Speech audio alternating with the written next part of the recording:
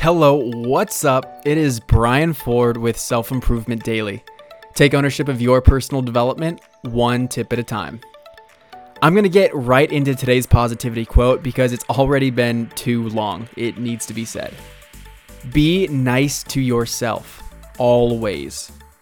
This should be our number one priority. It's unbelievable how sensitive our minds are to the messaging that we fill it with. And when we start to talk in a self-deprecating way, it leaves an impression.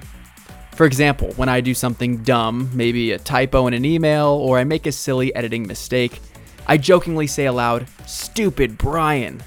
And when my girlfriend is in the room and hears that, she immediately jumps in and says, "Hey, don't talk to my best friend like that." We laugh about it, but it's true and it's important. Yeah, my conscious mind acknowledges that it's a joke and I don't actually believe what I'm saying. But my unconscious mind doesn't have the same presence, and it processes whatever it's exposed to without context. I think that's why my girlfriend and I have this conversation about me in the third person, because it really is something completely separate with a mind of its own.